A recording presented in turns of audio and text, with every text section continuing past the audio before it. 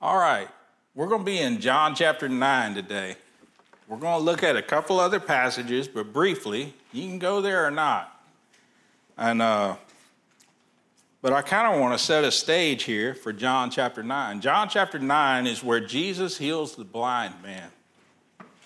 And I just kind of want to take a spiritual look at this passage. There's certain passages that hit you when you're reading through and you highlight them as a preacher and you look back at them and you say, man, that would be a good title for a sermon. But the verses stick with you, and this one's always stuck with me in Isaiah chapter 42. You don't have to go there. And we're going to be in John chapter 9. So you can go to John chapter 9, verse 1. But just listen to these verses. In Isaiah chapter 42, the Bible says, I, the Lord, have called thee in righteousness and will withhold thine hand and will keep thee and give thee for a covenant of the people, for a light to the Gentiles. And keep that in mind here as we go, a light to the Gentiles. We know that Jesus came and he was a light to us. He brought us salvation. And verse 7 says, to open the blind eyes. Now we're back in Isaiah 42. To open the blind eyes, to bring out the prisoners from the prison, and them that sit in darkness out of the prison house. To open the blind eyes, okay? I'm going to show you the meaning of that verse, and then we're going to get into John chapter 9, but let's pray and get the Lord in this. Otherwise, it'll just be a man up here talking. So in Isaiah, he prophesies to open the blind eyes, to bring out the prisoners from the prison, and them that sit in darkness out of the prison. Blind eyes, prisoners in prison, and them that sit in darkness out of the prison house. Now, Jesus did that. He did that physically and he did that spiritually. And when I talk about it in a spiritual sense, I'm talking about the pictures that God paints with this world, and I hate to say the word, but sometimes metaphors that he gives us to show us earthly things, as he told Nicodemus over in John chapter 3. He gives us earthly things to explain what he's doing on a spiritual level. And when you get to Luke chapter number 1, you can go there or not, but in Luke chapter number 1, Zacharias, the father of John the Baptist, he was making the sacrifice, and the angel told them that they would have children. Him and Elizabeth would have a child. And John had a little bit of trouble believing, and the angel struck him mute. So for 9 months, Zacharias said nothing. But then the day came when John was born, and they said he should be named after your family. But then it was then that Zacharias spoke, and when he did, it was essentially a prophecy for all that was going to take place, because John the Baptist had a special purpose. He was a messenger of God. He was there to pave the way for Jesus Christ. He was there to preach repentance of sins before Jesus Christ came on the scene. And John the Baptist, he was the one that baptized Jesus. We call him John the Baptist, but there wasn't a Baptist religion back then. A Baptist denomination. But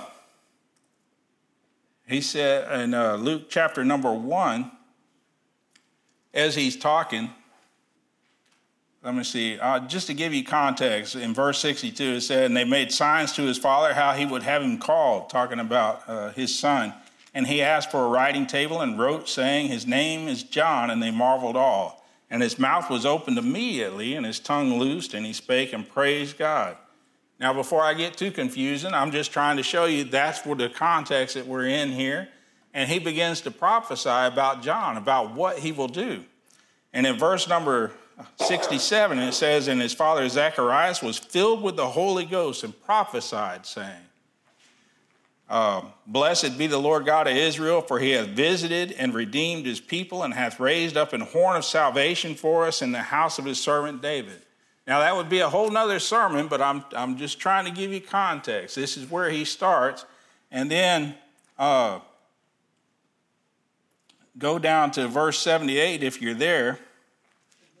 And he's talking he's talking on in verse 76, and thou, child, shalt be called the prophet of the highest, talking about his son John the Baptist. For thou shalt go before the face of the Lord to prepare his ways, to give knowledge of salvation unto his people by the remission of sins, through the tender mercy of our God, whereby the day spring from on high hath visited us. Now he's talking about Jesus Christ in this next verse. In verse 79, he says, to give light to them that sit in darkness and in the shadow of death, to guide our feet into the way of peace. Now, you've heard the song, I'm sure, I Saw the Light. And that's a spiritual picture of the blindness that we have when it comes to God. There was a time in your life when you looked at the Bible or when you read the Bible or you prayed to God, you really had no idea whether there was a God there or not, right? But then the day came when you realized that God was real and you accepted Jesus Christ as your Savior and you knew, and I'm reaching back to my memory, but you realized that you wouldn't be alone. You realized that God is real. You realized that there is his divine hand on all the events that take place. So I'm just trying to show you the picture of sitting in darkness and then being brought into the light. He says to give light to them that sit in darkness and in the shadow of death, to guide our feet into the way of peace. And then if you want to, you can go over to Luke chapter number 4. So we have Isaiah prophesying with this, and we have Zechariah prophesying this. And then in Luke chapter number 4, we have Jesus. He's been baptized by John at this point. He was up on the Mount of Temptation, and Satan tempted him. And he countered every temptation with the word of God. It is written, it is written. And then when he came down, the first thing that he did was he went into a synagogue. And in the synagogue, they would read. Each would take turns reading. You know, they didn't necessarily have a preacher, but they would each take turns reading from the scriptures. And when Jesus' turn came, he was in Nazareth. He was there among the people that he grew up with. And he stood there among them, and he read this passage. It says in Luke chapter number 4, verse 16, the Spirit of the Lord is upon me, because he hath anointed me to preach the gospel to the poor. He hath sent me to heal the brokenhearted, to preach deliverance to the captives, and recovering of sight to the blind, to set at liberty them that are bruised, to preach the acceptable year of the Lord. And when he was finished saying that, he sat down. And then he told them in verse 21, and he began to say unto them, this day is this scripture fulfilled in your eyes. And it was with those words that Jesus began his ministry. And Jesus began with signs and miracles and teachings, leading people to Christ, showing people the salvation that God had brought to them. So when we get to John chapter number 9, and I don't know if that was tedious or not, but it takes you from Isaiah and it shows you this picture of being in the shadow of darkness and then being brought into the light. And in John chapter 9, we have a man who was blind from his birth. He was in darkness.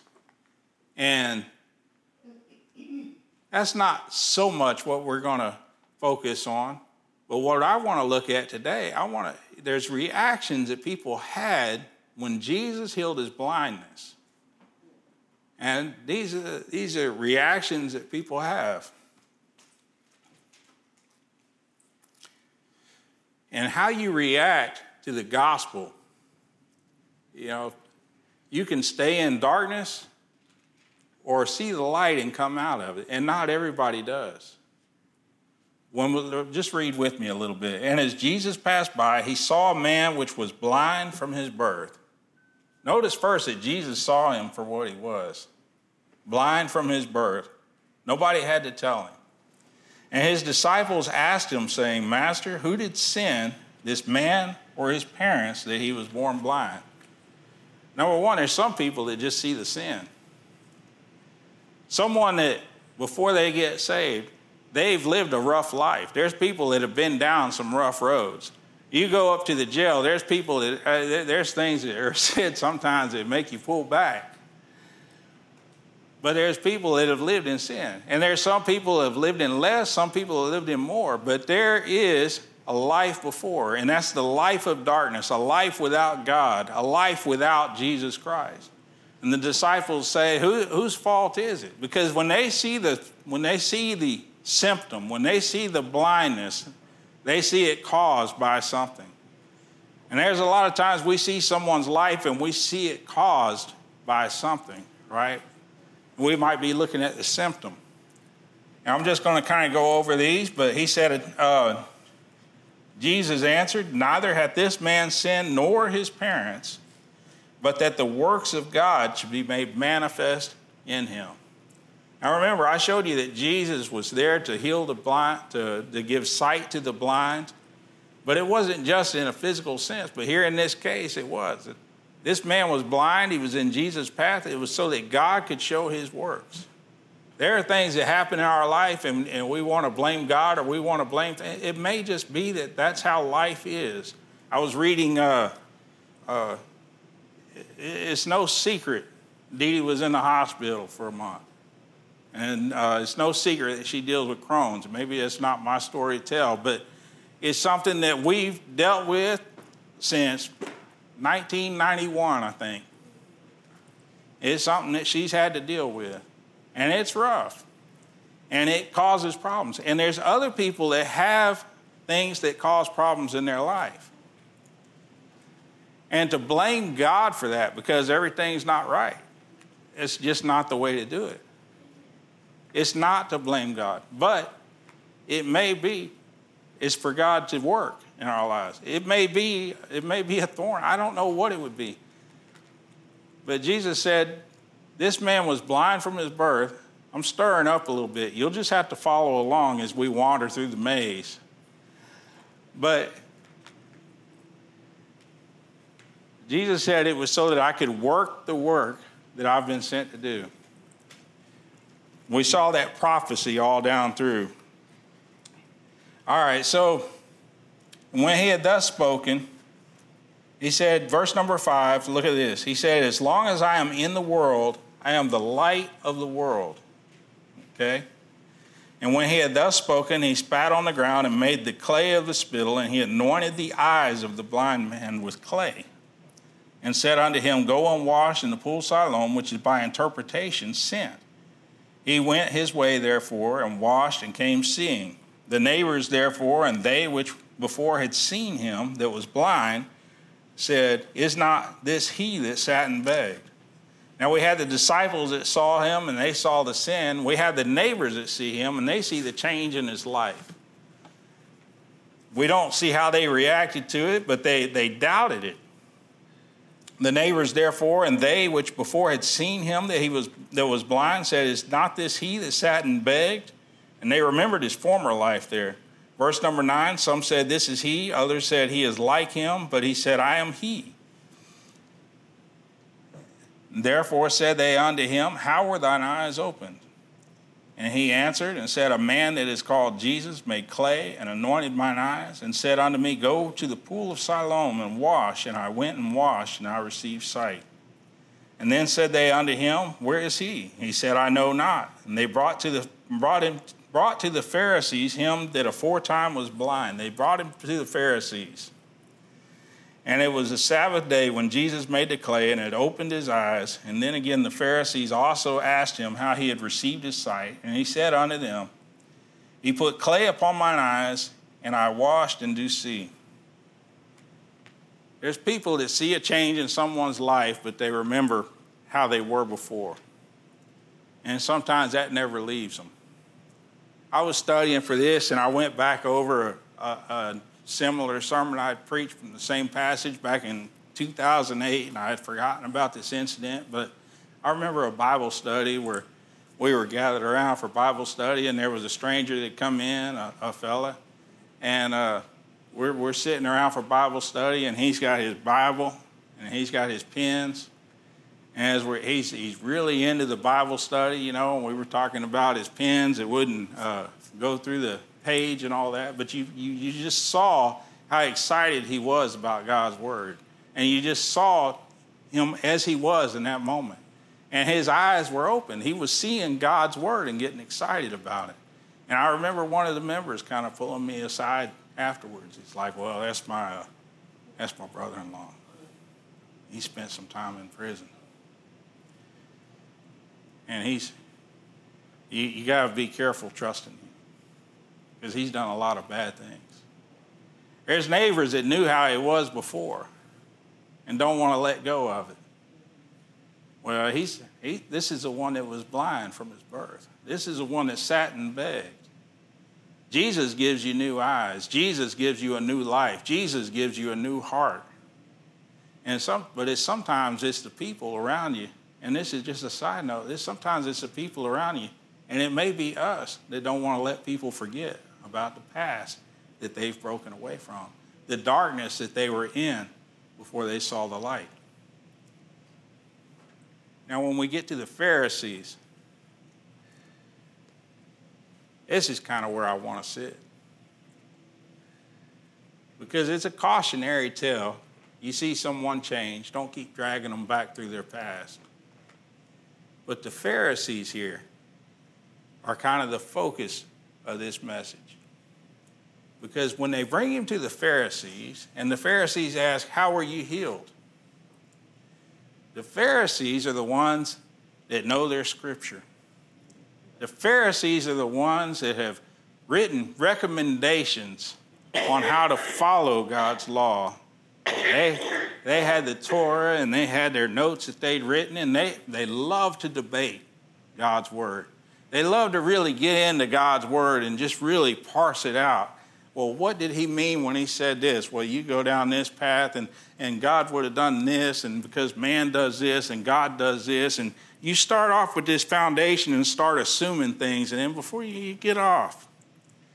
And what they've done is they've gotten themselves in such a position that they're the ones that go to for the law. They're the ones that go to learn about the law and to know what God's will is and to know what God's doing.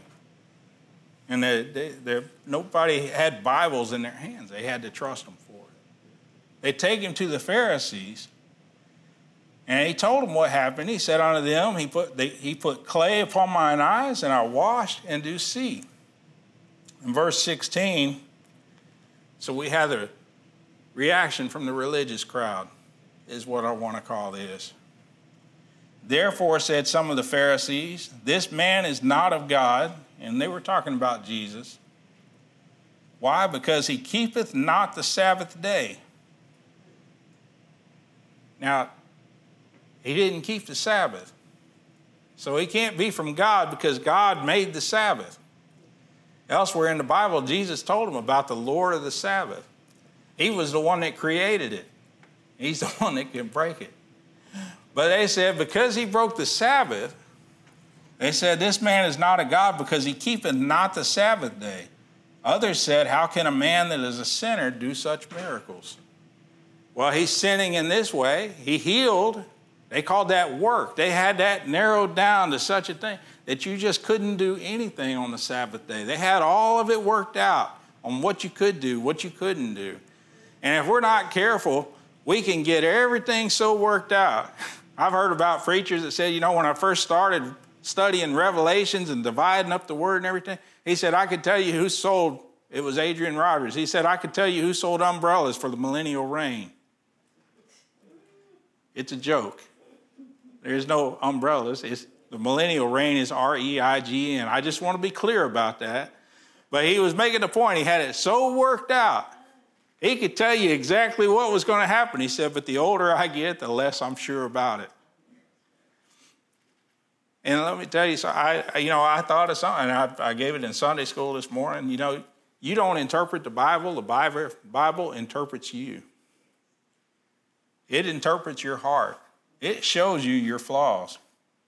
But here they had everything figured out. They said, this man can't be from God because he broke the Sabbath. How can a man that is a sinner do such miracles? And there was a division among them, and they loved to argue. Verse 17, they say unto the blind man again, what sayest thou of him, that he hath opened thine eyes? And he said, he is a prophet. Verse 18, but the Jews did not believe concerning him that had been blind and received his sight until they called his parents of him that had received his sight. Now here's another group of people.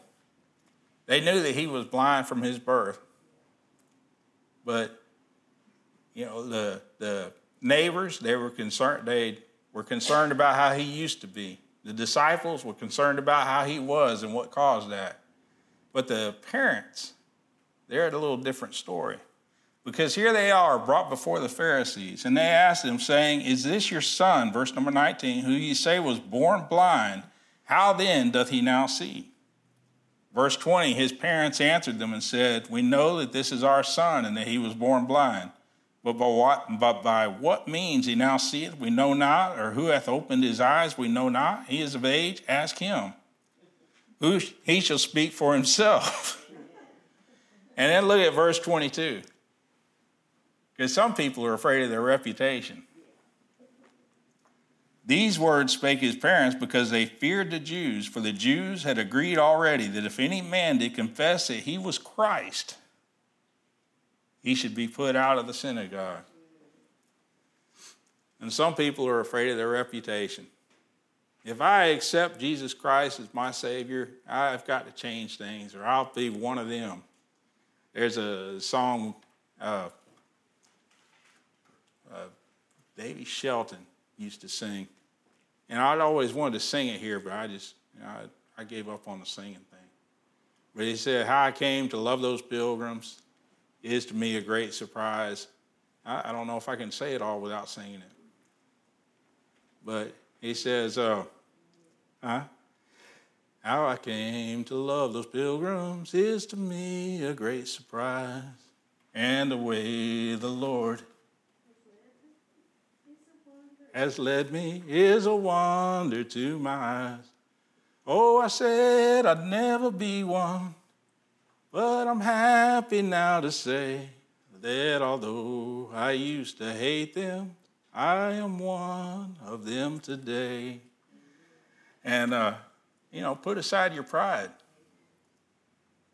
It's a personal relationship. So many people get wrapped up in, and I've seen it online and places like that, but so many people get so wrapped up in religion does this, religion does that, and I want to argue. I want to say, no. But then I remember the Crusades, and then I remember what this church did, or I remember what this pastor did over here, and there's not good things going on everywhere. But let me tell you something. Are you afraid you're going to become like one of them? Are you afraid you're going to do what they did? It's a personal relationship with Jesus Christ. And this is the thrust of the message. This is what I'm trying to get to, because you have some religious leaders, and they are rejecting the very God before them.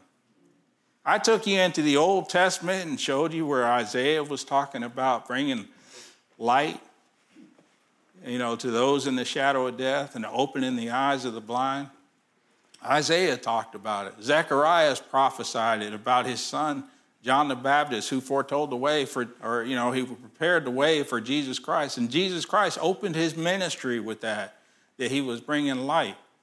And here they had the light in front of them. And this is what I want you to keep a hold of. They had the light in front of them, but they stayed blind with the light right there. Because they got it all figured out. So the parents were afraid of their reputation. They said, he is of age, ask him. Verse 24, then again called they the man that was blind and said unto him, give God the praise. We know that this man is a sinner. We know. Because we've got it set down. We've got it divided up. We know. We've read it. We've debated it. We've argued it. We've got this figured out, how God is going to show up. How the Christ is going to show up. He's going to come on a horse, and he's going to rescue us from the Romans, and he's going to deliver us, and we're going to be a mighty nation like when David was king. Now, I'm adding that in there, but that's what the Jews were looking for at that time.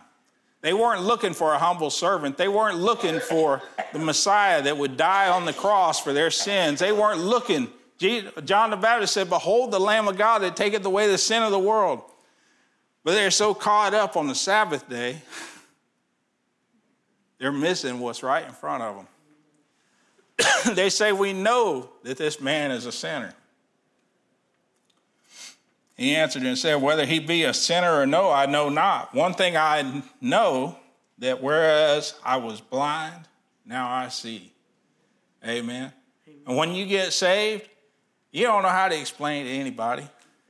You don't know how to tell other than he saved me. I don't know how to explain it to you. People ask questions and they say, "Well, what about this? And what about that? And what about..." Tell me what's changed? And you're like, "I don't know, but now, whereas I was blind, now I see. Whereas I looked at here and it was ants on a page, now I see." And somebody tries to tear it apart and they say, "Well, this is a conflict and this is a contradiction."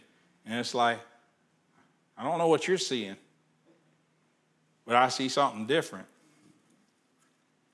Over in, you don't have to go there, but unless you want to, you can make the note. But 1 Corinthians chapter number 2, Paul's talking to the church at Corinth, and he's explaining to them how they're carnal and they're blind, in a sense. And he's talking about seeing things spiritually, because we understand things through man's eyes. And that's what he's talking about here in 1 Corinthians chapter 2. In verse number 10, he said, "But God hath revealed them unto us." Hang on, verse number 9, let's go there. He said, "But as it is written, eye hath not seen, nor ear heard, neither have entered into the heart of man the things which God hath prepared for them that love him." He said, "But God hath revealed them unto us by his Spirit. For the Spirit searcheth all things, yea, the deep things of God. For what man knoweth the things of a man?" You understand that. They argued back and forth, and they got the law established and how the Christ, the Messiah, was going to come. And they were arguing from man's viewpoint. They weren't seeing things from God's perspective. He says, "For what man knoweth," verse number 11, "For what man knoweth the things of a man, save the spirit of man which is in him?" And it's a little s. "Even so the things of God knoweth no man, but the Spirit," big S, "of God." In other words, only God knows the things of God. I told you before, Jesus brought things down into parables. Jesus brought things down to our level. He described the Holy Spirit as a wind. No man knows where it blows or where it goes. He said, "But you know that it's there." And he said, that's the way the Spirit of God is. He explained things in terms that we could understand. Verse number 12, "Now we have received not the spirit of the world," and he's talking to the church there. He said, "Now we have received not the spirit of the world, but the Spirit which is of God, that we might know the things that are freely given to us of God." It's through God's Holy Spirit that we can see what he's trying to say. So when we see a blind man getting healed, it's not just a miracle performed on a blind man, but we see that picture of salvation. We see what God does for us. We were blind. We were in darkness, and God opened our eyes. And he said, which things, verse number 13, "Which things also we speak, not in the words which man's wisdom teacheth, but which the Holy Ghost teacheth, comparing spiritual things with spiritual." And verse number 14, this is really the key verse, "But the natural man receiveth not the things of the Spirit of God." The natural man.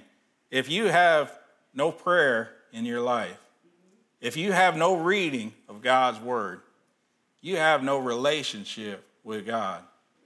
And I don't mean that you're not saved. What I'm saying is you're going to find yourself running dry.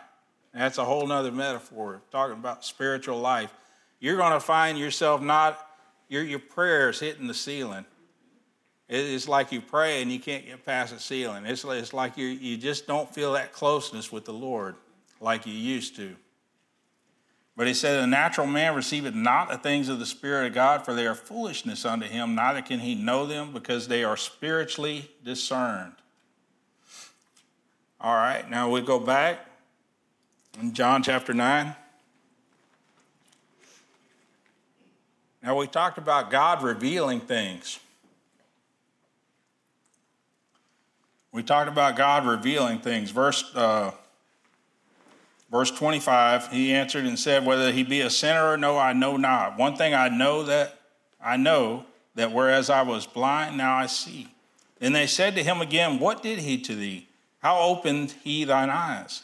He answered them, I have told you already, and you did not hear. Wherefore would you hear it again? Will you also be his disciples? And I love the way he gets back at them. We know that God spake unto Moses, as for this fellow, we know not from whence he is. And in verse 30, the man answered and said unto them, why, herein is a marvelous thing, that ye know not from whence he is, and yet he hath opened mine eyes.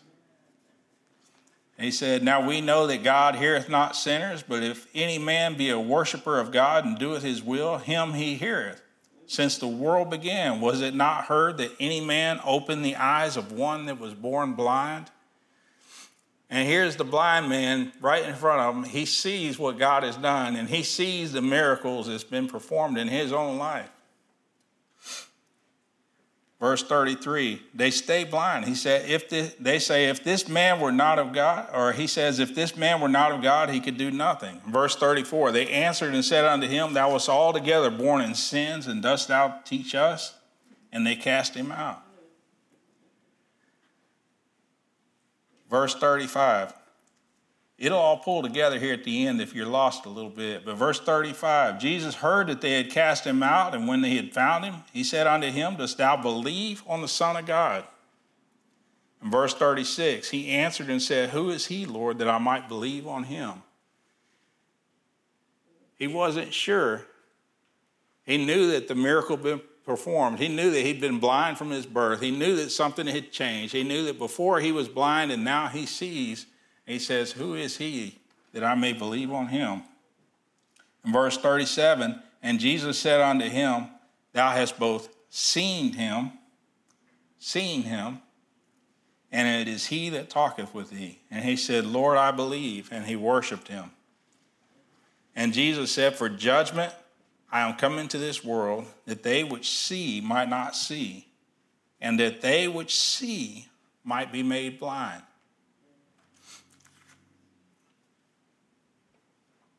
And he said, for I am coming into this world, that they which see might be made blind. And some of the Pharisees which were with him heard these words and said unto him, are we blind also? And Jesus said unto them, if you were blind, you should have no sin. But now ye say, we see, and therefore your sin remaineth.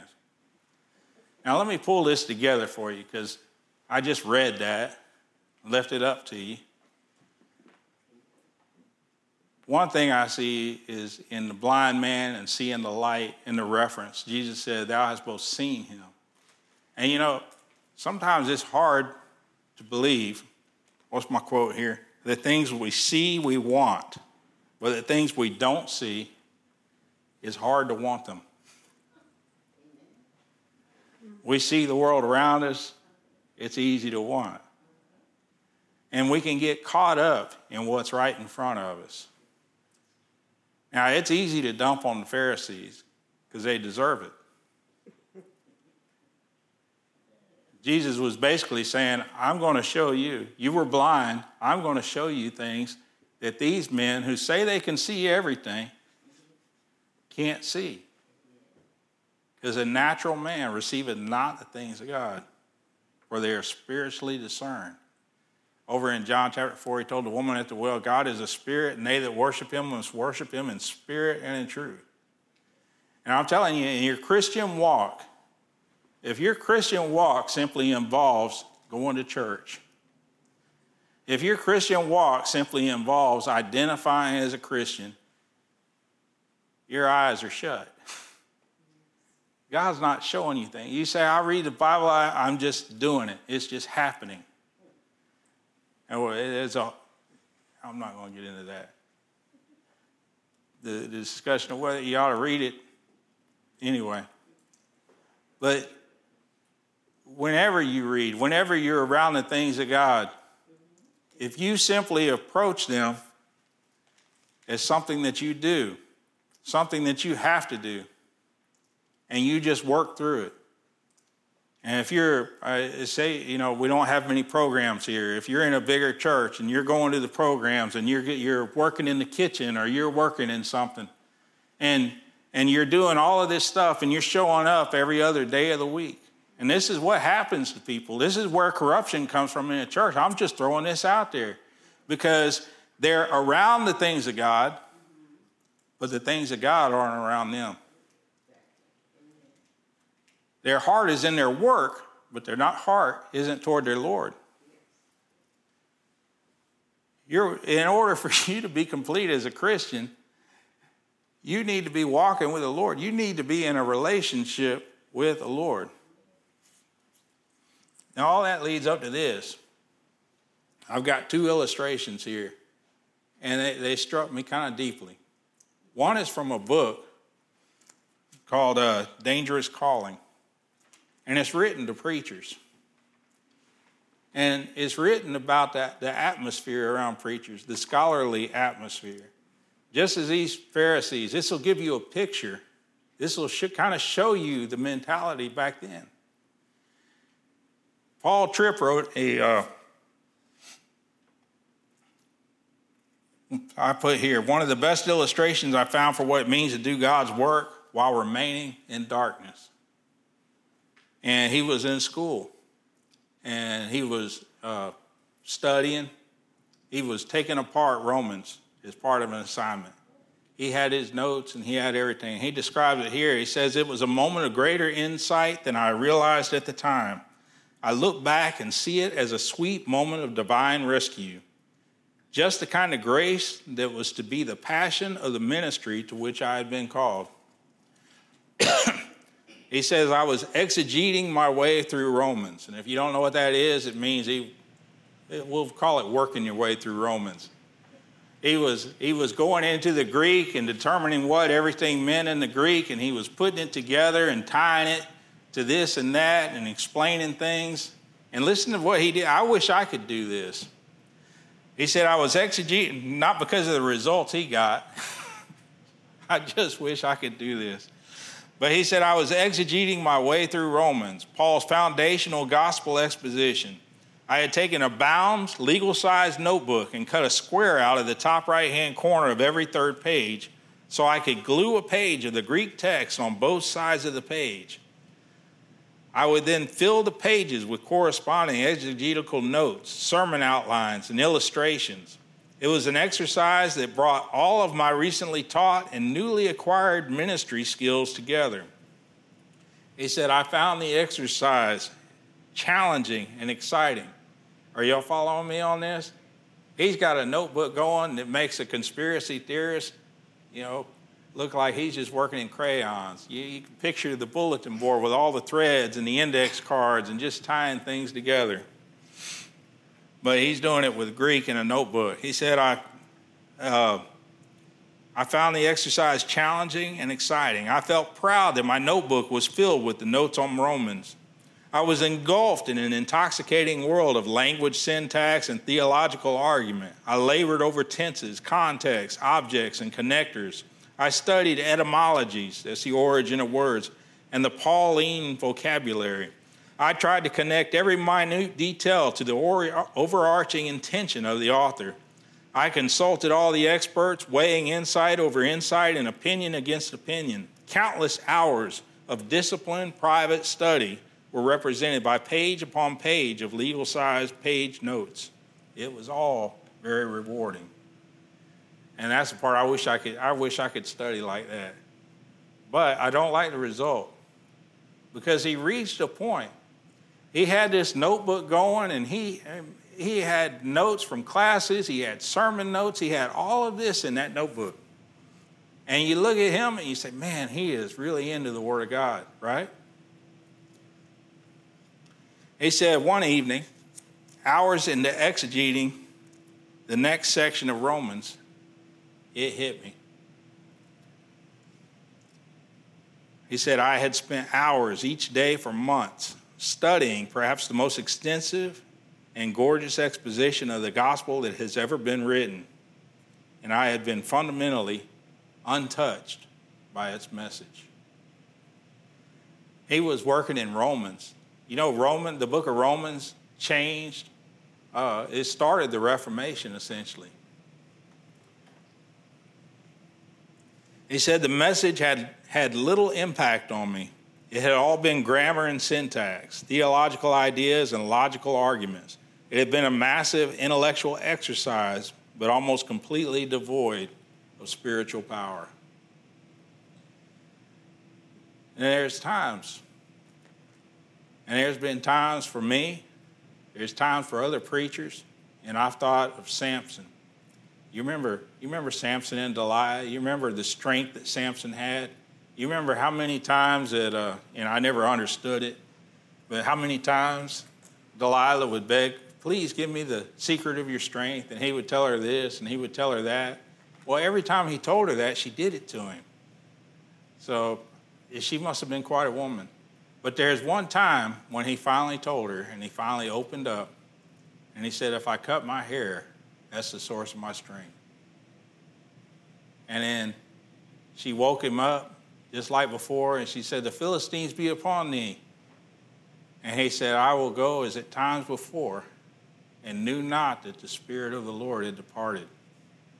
And you know, sometimes that's what it feels like for a preacher. You say you'll get up there like times before, but you'll preach, and it just feels like the Spirit of the Lord departed. You get up there on your own.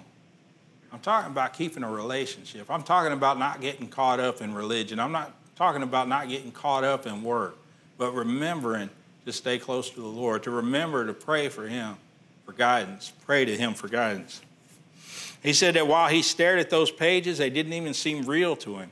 None of it had touched his life, his struggles with sin. He thought of everything he had done in school and broke down, realizing that none of it had been working in his heart to change him. And that's me summarizing some of what he said. He said, that evening, with my exegetical notebook in my hands, I learned something about myself and about the Scriptures. My eyes began to open to the dangers inherent in academizing our faith. I'm throwing big words in there, but in other words, in getting so caught up in the academics of God's Word and not letting it touch you. He said, I've personally experienced what can happen when the gospel of Jesus Christ gets reduced to a series of theological ideas coupled with all the skills necessary to access those ideas. Bad things happen when maturity is more defined by knowing than it is being. Danger is afloat when you come to love the ideas more than the God whom they represent and the people they are meant to free. Remember the Pharisees? They said, he did this on the Sabbath. No man that would come from God would do this on the Sabbath. They had it exegeted. They had it figured out what God would do. They could tell you who was selling, well, they couldn't, but they could tell you who was selling umbrellas for the millennial reign. So this is what Paul was talking about when he said in Philippians, yea, doubtless, and I count all things but loss for the excellency of the knowledge of Christ Jesus my Lord, for whom I have suffered the loss of all things, and do count them but dung, that I may win Jesus Christ. Now, talking about a preacher getting up, I've really got to sit and read this straight through, but I just keep jumping through. It's Jim Elliot's journals. And it's just really remarkable reading about his life and his devotion to God. And they would go every day. And they were giving medicine to people. They were ministering to people. It was more than what had happened at the end. It was so much that was done before in the tropics and suffering through fevers and the people that were, and him helping them and doing a Bible study for them. So he writes on January 16th, 1955, which wasn't too long before his final, if you've seen Into the Spear. He says, cast down on this Lord's Day morning, just came up from Colto, or meeting, with 25 Indians, mostly schoolboys and young women. Felt as though I preached powerlessly without unction, and the resultant effect was evident. Restlessness, interruptions, playing, almost no adults come. Vicente, his wife, and Kuas and Apuchus, no adult men. My first thought is that they have tired of the preaching, that they do not enjoy it. I may be preaching too hard. Then I think that I am worried too much during the week with the finishing of the house, right up until Saturday supper. Translated and preached from Titus 1, but felt little life or even continuity in what I said. He says, I have paid dearly for giving up my early quiet time, and it sure is obvious in my preaching. Oh, I almost left out when he was talking to the Pharisees. They said, are we blind also? And he said, if you were blind, you'd have no sin. But you say that we see, so your sin remains. You got it all figured out. And Jesus said unto them, if you were blind, you should have no sin. But now you say, we see, therefore your sin remaineth. You can have things so figured out that you're not even open to what God's trying to show you. Your Christian life cannot be separate from the Spirit. It can't be. You won't learn. You won't have discernment in your life. You won't have a spiritual walk. You won't have the reassurance of your salvation. You'll be going through the motions. But inside you'll be a lifeless husk because it's a spirit that fills you and draws you close to the Lord. And if you'll stand.